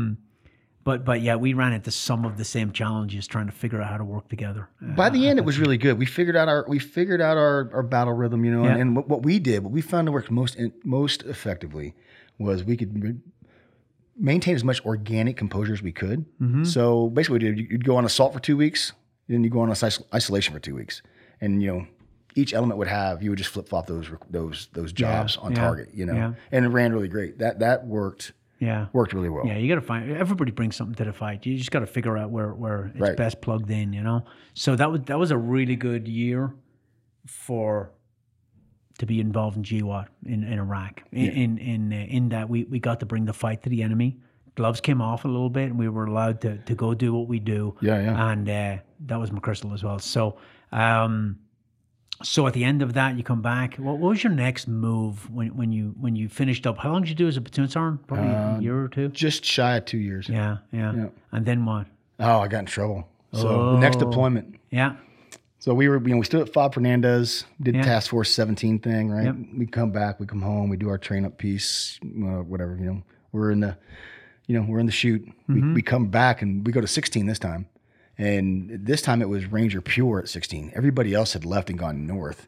Yeah, they chased up the Mosul. Yep. Yeah, yeah. And they had left us south, well, in central. So we were running central, which was, man, it was great. We had 2 Ranger elements there, and we had all the enablers and everything. Like we were busy. It was great. And then, so I smoked an S2 private, and I became the poster boy for don't smoke a private. And what had happened was, like in the planning bays, how you have the dry erase boards and all that stuff, So we had our our Jenga trucks and our Hiluxes and all that, I just put the keys up there on some Velcro, and I had my truck. The boys had their trucks, whatever. My uncle was a chief warrant officer, and he was in BIOP proper, and he was getting promoted to like CW2 or 3 or whatever it was. He asked me to come promote him, right? So it's daytime, we're always running at night. I get up and I get in the daytime. I drive in to BIOP, go promote my uncle, and I'm like, hey man, I'm bringing you to our compound, take you to chow, and let you eat some proper food, and kind of let him experience that a little bit. So I bring him over. We do that. We go to my shoe for a little bit, and we're hanging out, and then I go to take him home, and my truck's gone, not there. All the trucks are gone. The boys had to go get, pick up lickies and shoes and get haircuts and stuff like that. But my trucks, and it's signed out by Private First Class Booth. And I'm like, who is that kid? He ain't mine, So anyway, I get my uncle home. I come back from that, and my truck's still gone. And I walk in the jock, and I'm like, hey man, who owns Booth? And I go, oh, he's mine, Sergeant. I'm like, all right, man, look, hey, when he gets back, I want to see him. I'm like, roger that. So I went and worked out. Finished working out, cleaned up, took a shower, came back, and there he was locked up outside my door waiting on me. And, as a team leader, I was probably a little bit more, fire and brimstone, a yeller, not a yeller screamer, but I could get in your ass pretty deep, As a squadler, you start to mellow. As a platoon sergeant, if I'm yelling at you, then you can destroy a career with a pen, right? When you're at that level, right? I don't need to yell anymore, right? Yeah. And if I'm yelling at you, then there's already been multiple failures of leadership at this point. Where's your team leader? Where's your squad leader? Yeah. I wasn't yelling or screaming as a platoon sergeant, and I walked up to this cat, and I'm like, hey man, pretty ballsy move to walk in my CP and just take my truck without asking. And he's like, oh no, Sergeant, I asked the PL. The PL said I could take it. I'm like, oh man, I'm like, dude, I'm sorry. I apologize to you. I'm sorry to waste your time. I didn't know you had permission. I hadn't talked to my PL, man. Please, carry on. That next afternoon, just by chance, we're standing up that evening and we're doing our day. We're getting all our slides ready for the day, So, I'm getting manifest stuff done. All my squadrons in there working their piece for the daily update. And I just happened to be talking to the PL, and I'm like, I almost wrecked Booth yesterday until he told me that you gave him the truck. And PL didn't even look up. He's like, I didn't give him the truck. No, he asked me. I told him you need to talk to Sergeant Steinbach about that. As he said that, Booth walks by the door. Yeah. And of course, at that point, I'm like, hey, get your ass in here. He comes in, he locks up, and I'm like, hey man, did you have permission to take my truck? And he starts giving me this slippery S2 answer, right? And I'm like, look, bro, it's a very yes or very no question. He's like, no, Sergeant. I'm like, all right, so you lied to me. You implicated my PL in that. I'll give you 2 choices, man. I'll recommend you for Article 15, or I'll dust you off for 30 minutes. He's like, of course, like everybody, I'll take the dusting. Yeah. Oh yeah. So I smoked this kid could not do 25 push-ups, Kevin. 25 push-ups. He hit muscle failure. So he's a brand new private to regiment. He's an S2 kid. Because the regiment expect their support kids to be able to bring it, right? Right. Yeah. He's a S2 daytime in the jock. Yeah. He's got no adult supervision. Brand new, just got there. I have this kid start pushing, and he literally was at muscle failure around 22 push-ups. I was like, what? And the only reason this was 72 days into the deployment. The only reason I remember, because it burned in my mind when I was like, you can't do 25 push-ups. And he was like, Sergeant, I've been at the jock for 72 days, and I was like, buddy, you've seen us. We roll out this wire every night. I mean, that was busy. We roll out the wire almost every night. I was like, dude, we do PT every day. It's not an excuse. So I just started transitioning between upper body, lower body. And I just kept working on my update slides. I never belittled him. Yep. I never screamed at him. I talked about the Ranger Creed. I talked about courage, integrity, stuff like that. And it's another crazy thing. In a 30-minute session, Because I started my stopwatch. In a 30-minute session, he asked for water twice, which blew my mind. I've never had a private ask me for water when I've certainly never asked for water. I'm getting smoked, you know. I gave him 2 5-minute water breaks. So really, literally, he did 20 minutes, right? He's doing the overhead clap. He's in the CP, overhead clap, sweating profusely, vomits, projectile vomiting. Whoa, what the hell is that? Stop. We get him all, he gets it all cleaned up, have him go apologize to my PL, and then we're done, right? And then on his way out, my squad leaders were like, hey, dude, minimum every 48 hours you're going to work out. He's like, roger that, Sergeant. Fast forward, whatever, we go do our mission, we're doing our stuff. 2 days later, we see this cat in the booth. And remember how like the Task Force 16 had that step system when you walk into the jock, you had to walk up? Mm-hmm. He's like coming down those steps and he's holding the handrail and he's like all shaky wobbly. And we're like, what the hell's wrong with you? And he's like, oh, he lied to us. He's like, oh, sorry, I just did this Jim Jones barbell workout, Like, oh, okay, roger that, carry on. Nope. The kid was in mid stages of rhabdomyolysis. So rhabdo really set in on this kid, delayed reporting, He gets sent to Landstuhl, right? First he gets sent to Cropper, Camp Cropper.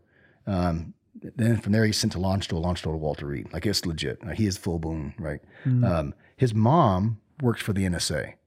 And when they were moving him from Cropper to Landstuhl, obviously they called him. And I found this out later, regiment notified his mom, that, hey, your son's being moved to Walter Reed probably. Oh my God, what's going on? Well, your son was a victim of hazing. Right. So the well was poisoned before any of it. Mm-hmm. And what I had going for me initially in my corner was like, so there was a commander's inquiry first, right? And the regimental usually is. Right. Yep. The commander's, the regimental surgeon was right there at BIOP with us. And he was like, hey, look, Steinbach did not cause this. This is without a doubt atrophy of the muscle, delayed reporting, and abuse of supplements. I guess when they clean his room out, like the kid's been living on Rippets and, whatever, caffeine, whatever. Mm-hmm. So anyway, commander's inquiry comes back and they find me really not at fault. Well, that wasn't good enough. Me and the RSM really had some bad blood, and he decided he was going to turn me into the poster boy for don't smoke a private. But that RSM grew up in regiment when that was normal day-to-day stuff, right? Yeah. So at the time, I got Article 15. Only time I've ever had that in my life. I've never had any. I had a good career. I was good. Anyway, Article 15. What was the charge? Maltreatment of a soldier. Yep. Maltreatment of a soldier. I think it's like Article 134 or something like that. You're an E7, right? Yeah. It takes some rank to give an Article 15 to an E7. I had a field grade. Article 15. Yeah. Obviously I didn't get restricted. Yeah. They did take half a month's pay for like 2 months, and it was right at Christmas, which that was a kick in the nuts. Yeah. And then, but the other thing was like, I got relieved from position, but it wasn't like, hey, you're RFS. I was told, hey, you need to go find a job. Right? Was that an anomaly, or was regiment changing at that point? Regiment has constantly evolved. So I think it's always changing. Yeah. Well, changing with culture of society too. But it was an anomaly. Usually it's like, hey man, you're going needs the Army. Yeah. Pack your shit. And here I was afforded the opportunity to go find me a job. Okay. Everybody from the companies down knew this was bullshit. Yeah. But from the field grade up, it was, Were they covering their ass because it had visibility on it? I personally don't think so. I honestly think it was the RSM, had a hard on for me. Yeah. And he found a way to turn the screws on me.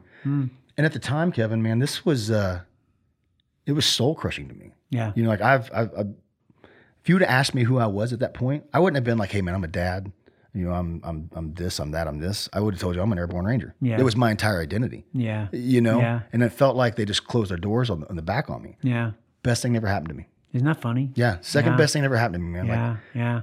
Because and there is a danger to having your whole world revolve around your job. Right. Because it is a job. And when you get out of the Army, nobody gives a fuck. They don't give a shit. Nobody cares, man. Right. So, and we all do that. We all go 100% into everything we do because that's our nature. And then that happened to me in Ireland. The rug was pulled out from under me all of a sudden, and I'm like, oh shit, now what do I do? Right. But I do believe, and we talked about this earlier, things happen for a reason, man. You do something like that, and it puts you in a whole different direction that turns out to be a good one. So where did you go? I actually got promoted. So here I am as an E7 with a field grade, right? My old platoon sergeant at this point was the sergeant major of 111 for the IBOLIC course, the Infantry Basic Officer Leaders course, right? Okay. And I was looking for a place to land, and he was like, "Hey, perfect. I got an outgoing first sergeant, HAC first sergeant. I need one." So I basically became the first sergeant for HHC 111. And I did that for, that was working with all the lawyers and doctors, that get commissioned. Yeah. They don't go through like a real OCS program, Right. So So they need to learn something about. brother, they need to learn how to put their uniform on, right? Like, this is a rank structure, like, Yeah. So but I did that for 6 months. And while I was doing that, I was working with the AMU guys, trying to shoot onto the team. So I So got just explain what the AMU is So the for AMU people who is- don't know. this. It's the Army Marksmanship Unit. It's also considered a special missions unit, but not like special mission like the Tier 1 guys. But it's classified as an SMU. It had and part of that is AMU's mission is to train, compete, and win anything marksmanship related across the forces, and it's kind of split into really 2 segments. You have anything that can be competed against or shot against in the Olympics, like the international side of the house, and then all the service side of the house. So service rifle, service pistol, and then like 3-gun and stuff like that. And they have a thing where they're supposed to train units too, right? Right. Is that part of it, or is that just a side deal? No, Is that part of their That's part of their give back to the Army. Yeah. So they take their lessons learned in competition and marksmanship, and they better the force by educating the force. Yeah.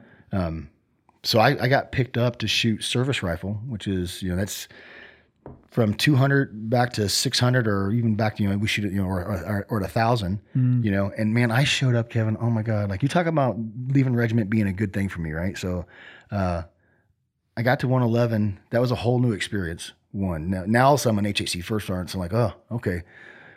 A lot of eggs to juggle, right? And really seeing how to manage all that, which was good. Yep.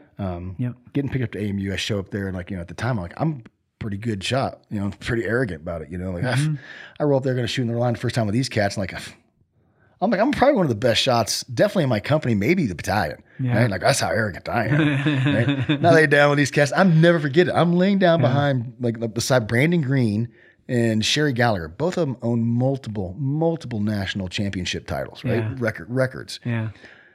And then I realized, oh man, they're shooting X's. Like, I'm shooting E-types. Yeah. They're shooting X's. Oh shit. Shut your mouth. Open your ears, buddy. Like, you are now in college. Yeah.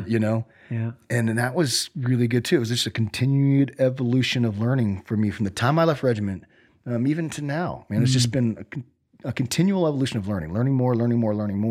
You may make some mistakes along the way, and you're like, but I've been able to be like, let's not do that one again. Here's a good lesson learned. Yeah. Yeah. Did you stick to service rifle, or did you do pistol or long gun or anything No, else? on the competition side of the house, all I did was service rifle. So I was at AMU 4 years. Was Tom there at that time as well? Tom had just left. Okay.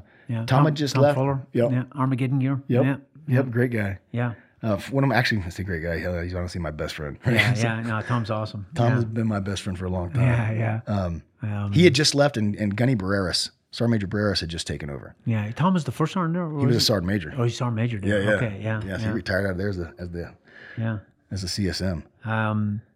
You probably made a bunch of contacts there, and you probably made a bunch of friends that you're still have contacts with, right? Because there's some seriously good shooters in that unit. Oh, right? phenomenal!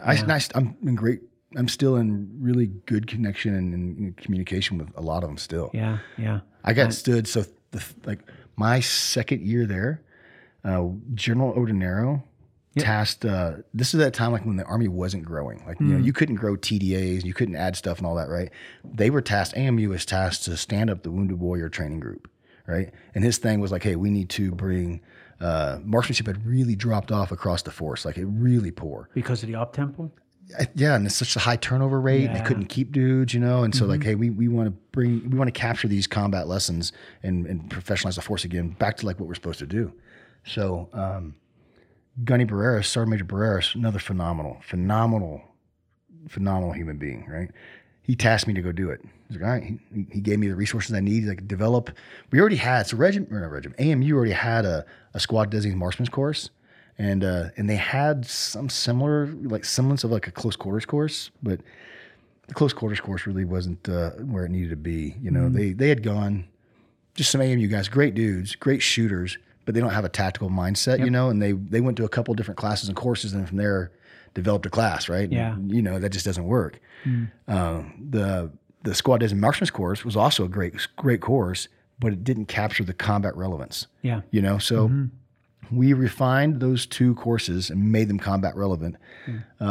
Showed him to the sergeant major and all that, and he was like, yeah, he gave me the Omnis Dominus. And then at that point, I could start hiring, not disabled, injured dudes who had been injured, you know, or, and since regiment's right down the street, I mean, we basically built a mini ranger platoon. Yeah, you know, guys who are probably too injured to be in a regiment, but you want to get them. You want to get to 20 years and get retirement, but they can still be value added. Yeah, right? You had that. You had a couple of guys that were nursing injuries, and they want to like use that as they get ready to go back to regiment or go back to selection. You know, they couldn't continue that oppo, that temp, you know, but they had great lessons to be taught to the boys. You know, a lot of experience. We stood it up, man, and like my last 3 years were probably the best 3 years at AMU. Still shooting high power, you know, we were dual hatting it initially, and then the last couple was just the instructor training group. And I mean, all we did was we traveled the country, and literally from initial entry soldiers, like basic training soldiers, all the way up to tier 1 guys, we taught SDM and CQM and custom classes across the country. Wow. Drank a lot of beer, tore up a lot of rental cars, you know, and just had an absolute great time. And what made it so great was seeing the light bulb come on. Yeah. You know, like teaching is so rewarding. Yes. And really, for people who, when you're teaching people who really want to learn, right, and want to get better, and you see that light bulb come on, it's a super rewarding right thing. Yeah. The marksmanship, it blows my mind that you know, marksmanship and shooting is not like the number 1 priority in the military. You know, it's somewhat of a check the box, right, for regular army units and even for infantry units. We just don't shoot enough. You know, that's really cool. You get that. I don't know if you sense this, but it's almost like therapeutic to give back. Yeah. Right? To give back to those young privates who don't get any good training. We went to Colorado and trained some kids there a couple of months ago, and they were super into it, and it really did help to give back. You know, the government spent a lot of money training me and you, right? It's good to be able to give that back to the younger soldiers who don't get it now. I still get that feeling, you know. We just taught a couple of classes just recently, you know, and you pour yourself into it, you know, because it's rewarding. It really is. And it's therapeutic. Yeah. You know, it really is. So, you retired at AMU? I did. How many years? 21 years in the Army? 21. What was the trigger that said, you know, I'm done? Was there something specific, or was it just that you felt it was time to move on? I started to feel that way already, you know. Me and the command group really didn't. I had me and the commander at the time of AMU really did not like each other. You know, I'm seeing a pattern here, Dave. Right. No, this cat. I don't know if you. I'm not gonna mention any names, but me and this cat did not get. He didn't like me. I didn't like him. Right. Yeah. What he really didn't like was we really was a. Oh man, you put 9 Rangers in AMU, they're not ready for that. Yeah. You know what I mean? Yeah. Things are going to change. Things are going to change, and that's a unit that does not want to change. Yeah. It is so resistant to change. You know, so I found myself at odds a lot of the time with the command group because, like, hey, like we need to adapt to do this, adapt or perish. Yeah. You know, I have to be able to do this, and here's, you know, and you'd get resistance. Yeah. And so it's like, you know, it's just a constant battle. And I was starting to get just jaded with it. I was at the end of my 20 already, and like, right, I was going to punch out at 20. Yeah. I almost did 22. No. Yeah, 21. Sorry. But I tell you, people think, like a civilian looking from the outside, 20 years and you're retired. I mean, you're still young, but you broke down. You broke down mentally and physically. You really are. And I think you don't even realize it until you go through the retirement process and you start documenting all your injuries and stuff like that. Like you're more broken than you admit to yourself. I think, no idea. Know? I didn't either. Yep. I didn't either because you're running at 100 miles an hour.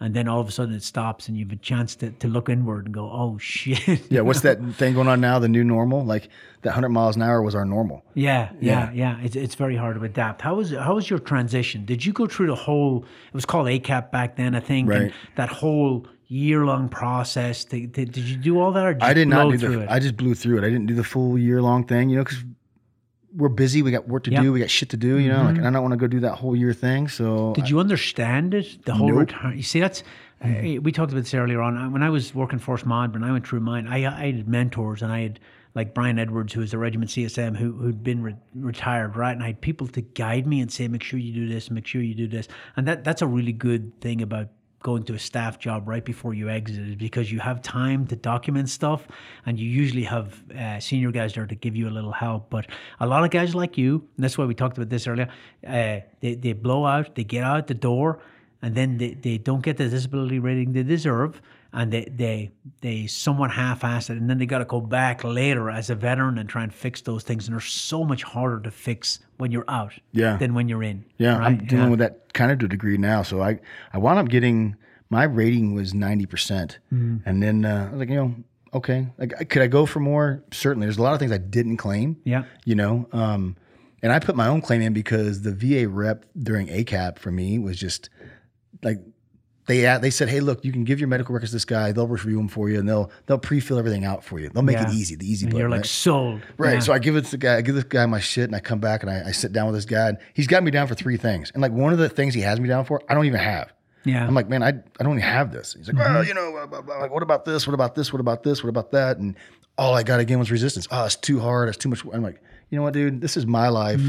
I'll do it myself. And even the way it was explained to me, even if you tore your shoulder before and it's not hurting you now, in 10 years it's going to hurt you, and you need to have it documented. Right. Yeah.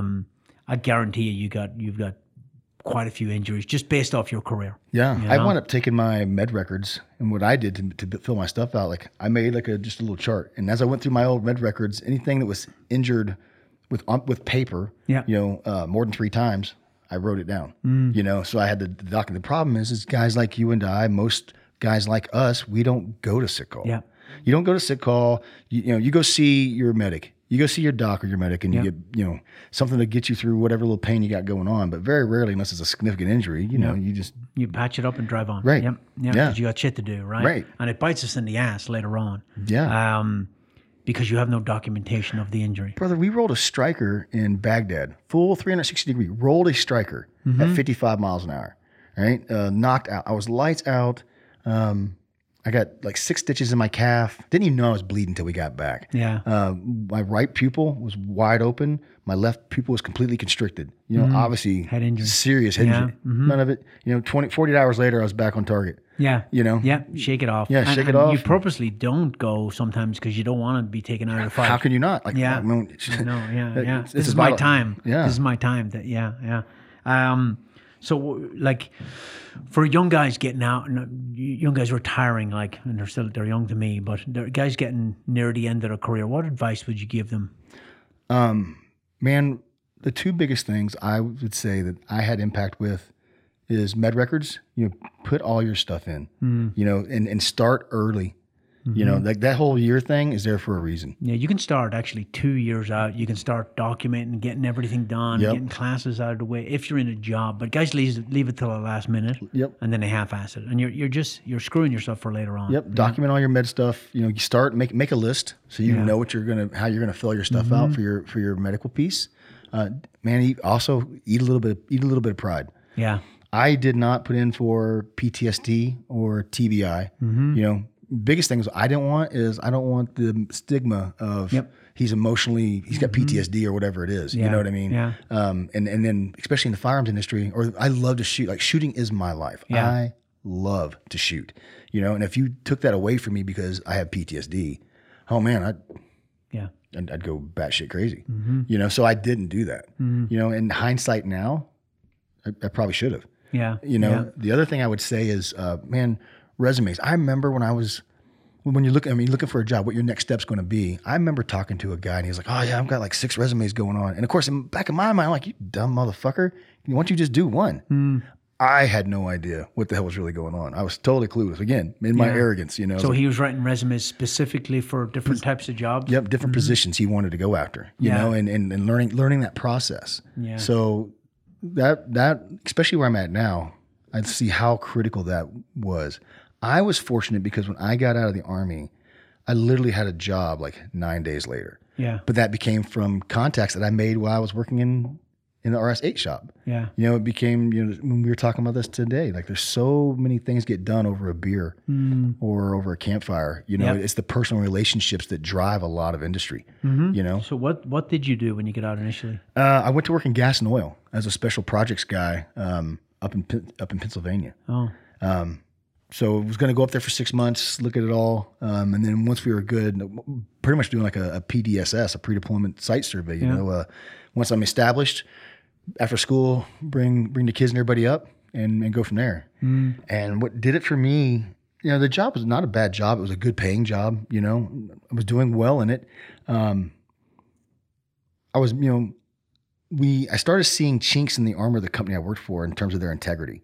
And that really weighed on me, right? And then the final straw for me was, we sat in a meeting, like a executive level meeting, and you know, the boss had said X, and then when we go out, my boss tells me, "Hey, Dave, I need you to go sell this to this company," you know, and it's like the message was Y, and I was like, "That's like 180 from what the boss just said."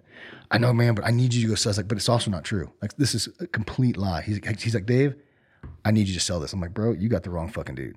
I'm not going to walk in there and purposely lie. I'm not going to do it. And again, you know, should have had a plan. You know, I pulled the pin on that. And like, oh shit, now what am I going to do? So I went to, I had to figure it out quick. I wound up going to Academy to do the WIPS program, was going to go contract, you know? Oh, okay. So I was going to do that. Like a lot of other guys, right? Right. Yeah. It's kind of like our fallback, right? Like that's what we fall into. Yeah. You know, I didn't want to do that. That's what I fell into. Yeah. Was doing the WIPS. So I went through WIPS, What's WIPS? I can't think of what it stands for now, but protective security. Okay. Yeah. Yeah. That's a boring job too, man. Yeah. PSD. Yeah. Yeah. That's a boring job. But yeah. But at the time I was like, you know, okay. It's good money. It's good money. I can get into it. I'm still around the community of people that I like to be around. Went through, passed, was in the course, and all I was waiting on now was deployment orders, you know. And while I'm waiting, it took so long to get my your state level security, Department of State security levels and deployment orders. SHOT Show was coming up, and I was like, man, I'm gonna go down and look. You know, I know a lot of the guys from my time in the 8 shop. I pawned a shotgun of mine and funded my way to SHOT Show with a bunch of resumes, you know, and walked the floor. And again, but it turned into a guy I had met at AMU, you know, who now works for Dana Defense, and, you know, vouched for me to the guy. And they had to be looking for a job. And that turned into an interview, which turned into getting hired. And then I started into the gun industry. Yeah. You worked at Daniels for a couple of years, right? Yeah, 4 years. Yeah. And you were, you climbed that ladder a little bit, right? You were in charge of like a section. I think you I was I was the military. I was the military sales director. Yeah, for Dana Defense. Yeah, and we ran into each other a couple of times because I was in the 8 shop for SF at that time. Yeah. How was that? How was that experience? Great. Yeah. It was a great experience. It really was. Again, continue to professionalize me. Continue to see new experiences. You know, new takeaways from it.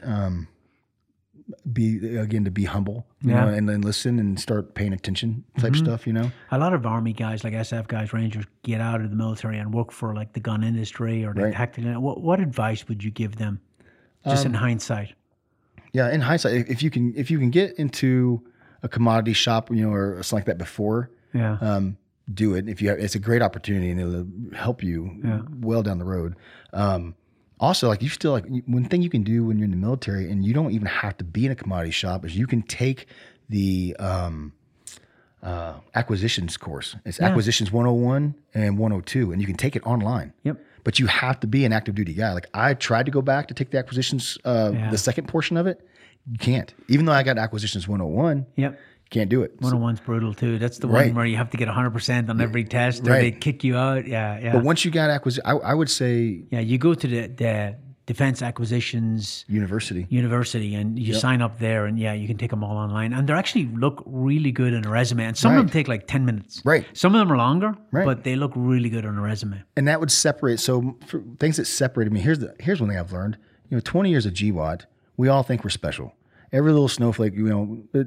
20 years of guys like you and I have been getting out of the Army.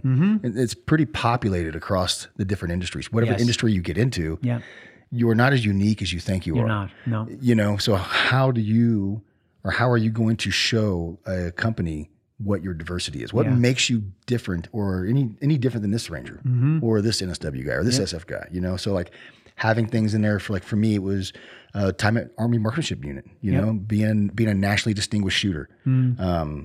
Having acquisitions and time in the 8 shop. Those were things that you don't see across most planes Yeah. So if you have the opportunity to do that while you're still active, by all means take it. If you have to go do everybody's got to go do a staff job at some point. Yeah. If you can, try to walk your way into there. It'll set you up a lot more than being the land NCO. Yeah, You know? absolutely. Yeah. To distinguish yourself from other people. The A shops are always looking for good guys with specific commodity expertise, guns, trucks, optics, uniform, anything like that. Yeah, that's a really good advice. When you went in there, did you have to set your salary and all that? We're not going to talk about salary, but did you like reach out to friends and go, how much? I did, yeah, because I would have no idea. How do you value yourself? Yeah, it's no idea. Yeah, and I just came out of the gas and oil where that industry pays really high. Yeah. So again, I had a really bad idea of where you fit in that scale. Yeah. So I reached out. I had a lot of buddies, obviously, luckily in the industry. Like, hey man, like what should I be looking at? I know, right? Yeah, and that's that network we talked about earlier on. That's so important. So 4 years at Daniels? Yeah, just under 4. Yeah. Okay, cool. And then you've been shooting competitively the whole time you were there, right? Yeah, actually shot 4 Daniel Defense, which was cool. Yeah. And that sniper comp you and Tom won up where you went across the mountains. Yep. And that what was that called? It's the Sniper Adventure Challenge. It's hosted by Competition Dynamics, and that is a swift kick in the balls.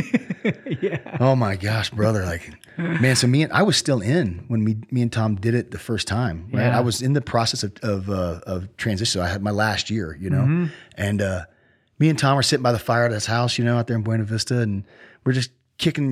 He's been out for a couple of years now, and we're talking about, man, remember when we used to be hard? Yeah. So we're having those philosophical debates over a fire and some beers, and he's like, man, let's get weighed and measured again. It's good to be weighed and measured. Let's go do something hard. And he's like, yeah, we both agreed. And then this thing popped up. He's like, Dave, I found it. We had no idea, Kevin, what we were getting into. Yeah. Holy shit. We won it that year, but man, at a cost. Brother.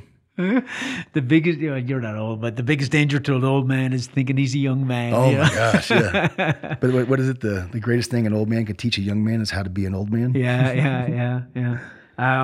So you moved on from Daniels? I did, yeah. So, great company, really was doing well there. But it was one of those things, like if I was going to progress any higher, I had to move to Savannah, and I really didn't want to do that. And then when you work anywhere for a little while, you start getting, you start looking outside the other side of the fence. And I got an offer, a little bit more money and a different pay raise or a different, position raise. And I was like, okay. And it was also like, again, they're standing up into an environment they'd never been in. So they want to establish this footprint. I was like, all right, so it's challenging. Like I want to do that. I didn't know the right questions to ask. In hindsight, being 2020, it was a really poor choice to make that jump. Yeah. Had I had known, or had I even taken some more advice from some of my peers, I probably would have things would have done a little different. But at the 1 year mark, there at CMC Triggers, we decided to go our separate ways. We're like, this doesn't work for you. It doesn't work for me. Went our separate ways, and then. I remember you left Daniels and somebody told me, I think Wish told me, and I was surprised that you left Daniels because I know you were very well established there. You know? And still have a great relationship. I mean, we have really good rapport. Like, it's a great company. It's a very professional company. Very. Absolutely. So then you moved to Maxim. Well, yeah, but in between there, while I was waiting, doing that, me and my fiance stood up our own company. So we stood up Whetstone Consulting, and was doing marksmanship classes. She's doing some marketing, because she has a background in marketing. So we've been doing that, and then that kind of tied into Tactical Hive.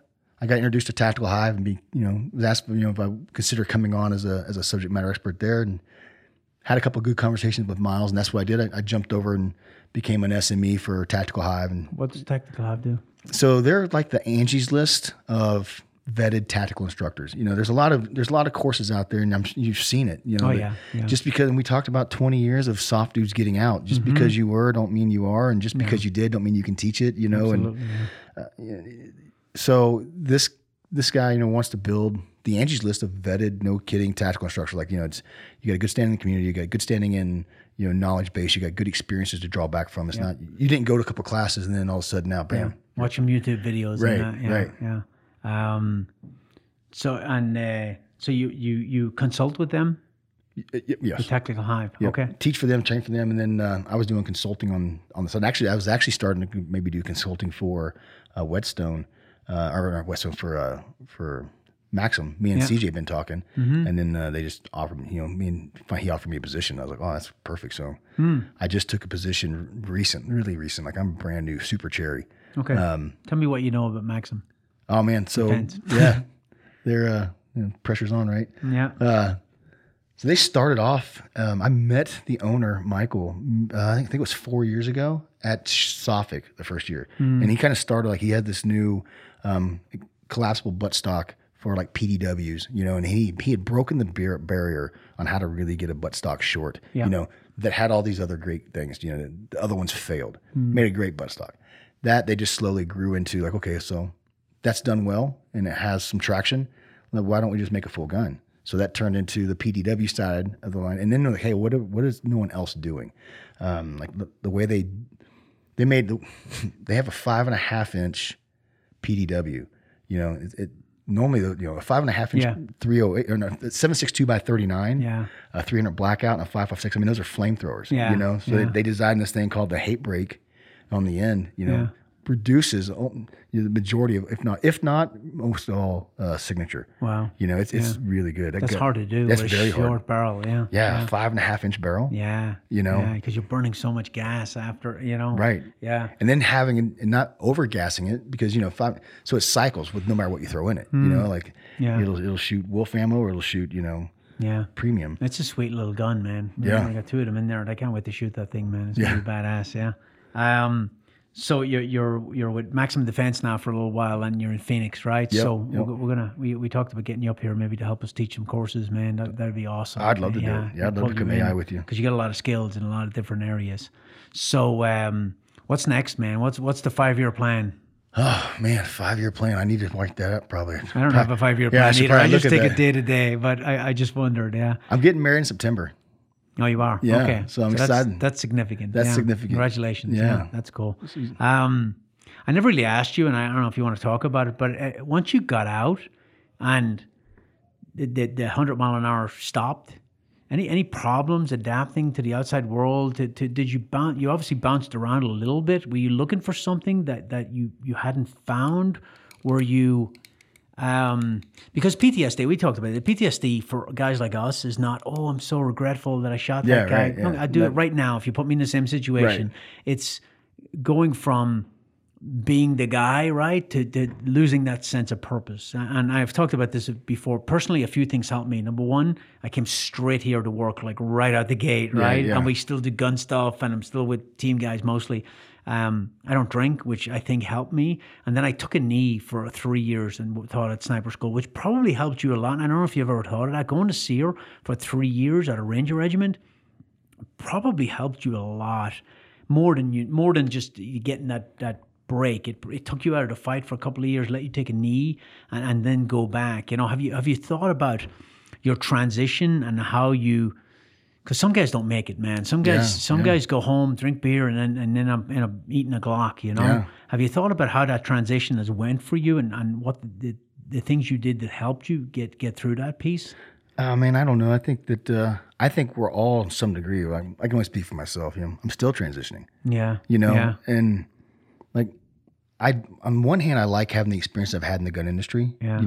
But on the other hand, I don't like like going from a company to a company. I want to be more rock solid. I want to be that guy 12 years at Dana Defense. I want to be that guy 12 years at Maxim. Yeah. I'm at Maxim now. Like, I don't have any, like, I'm not looking to jump or go. Like, I want to build that into something bigger, right? Yeah. Is there an attraction to step into a company like Maxim that's starting and you can be part of the evolution? Part of the growth. And for me, what was really good was I found myself drawn to jobs that still kept me around the boys. Yeah. You know, and I've been either in the military sales or something around there. So, you know, even when I was out, I come by and see you. Yeah. You know, I'm at Bragg, I'm at Campbell, I'm wherever. I'm still around the boys. I'm still around the community. Yeah. And one thing I would also say is like we were talking about earlier, you and I, Ranger Regiment, one unique thing I think about Regiment is, man, they do a great job of brotherhood. Yeah. There's so many, like Rangers are pretty tight and you know, we need that. Yeah, I think they do a better job than anybody. It's certainly better than SF, you know, to keep that brotherhood even when you've left. Yeah. Like that's really cool. There's an attraction in picking up Something new. something new, and being involved in the evolution of it. You know, it's something exciting, and it's something you can address with your background, your skills, and your experiences. You know, any regrets? Yeah, don't we all? Yeah, we do. Yeah. Anything you want to share? No. No? Okay, fair enough. All right, we're at an hour 43. Not too bad. Yeah, not too Went bad. quick, right? Yeah. Not too bad, right? This is your first podcast. It's like a proctoral exam. It's okay, right? Yeah. Wasn't so bad. I'm glad it's over. All right. Dave, I appreciate you coming on. No, man. Kevin, thanks for having me. I enjoyed this. I really did. Yeah. And you know, we didn't talk about it when it happens, but your kids are going to listen to this. And they're going to get a glimpse behind the curtain of stuff that you probably never talked about, you know? For me, that was actually a really good thing because I'd never told my kids anything about what I did. And they get to hear the story from start to finish. Yeah. In while they're driving, you know? So it's actually a pretty cool thing. But I really appreciate you coming on the podcast. Brother, and I look forward to working with you in the future since you're in the area now. Yeah, I'm like 65 miles from you. Awesome. Sweet. Yeah. And it's nice up here. So you get an excuse to come up. All right. Hey, appreciate it, man. Thanks, Thank brother. you so much. Appreciate having me. All right. That's it. Until next time, stay alert, stay alive.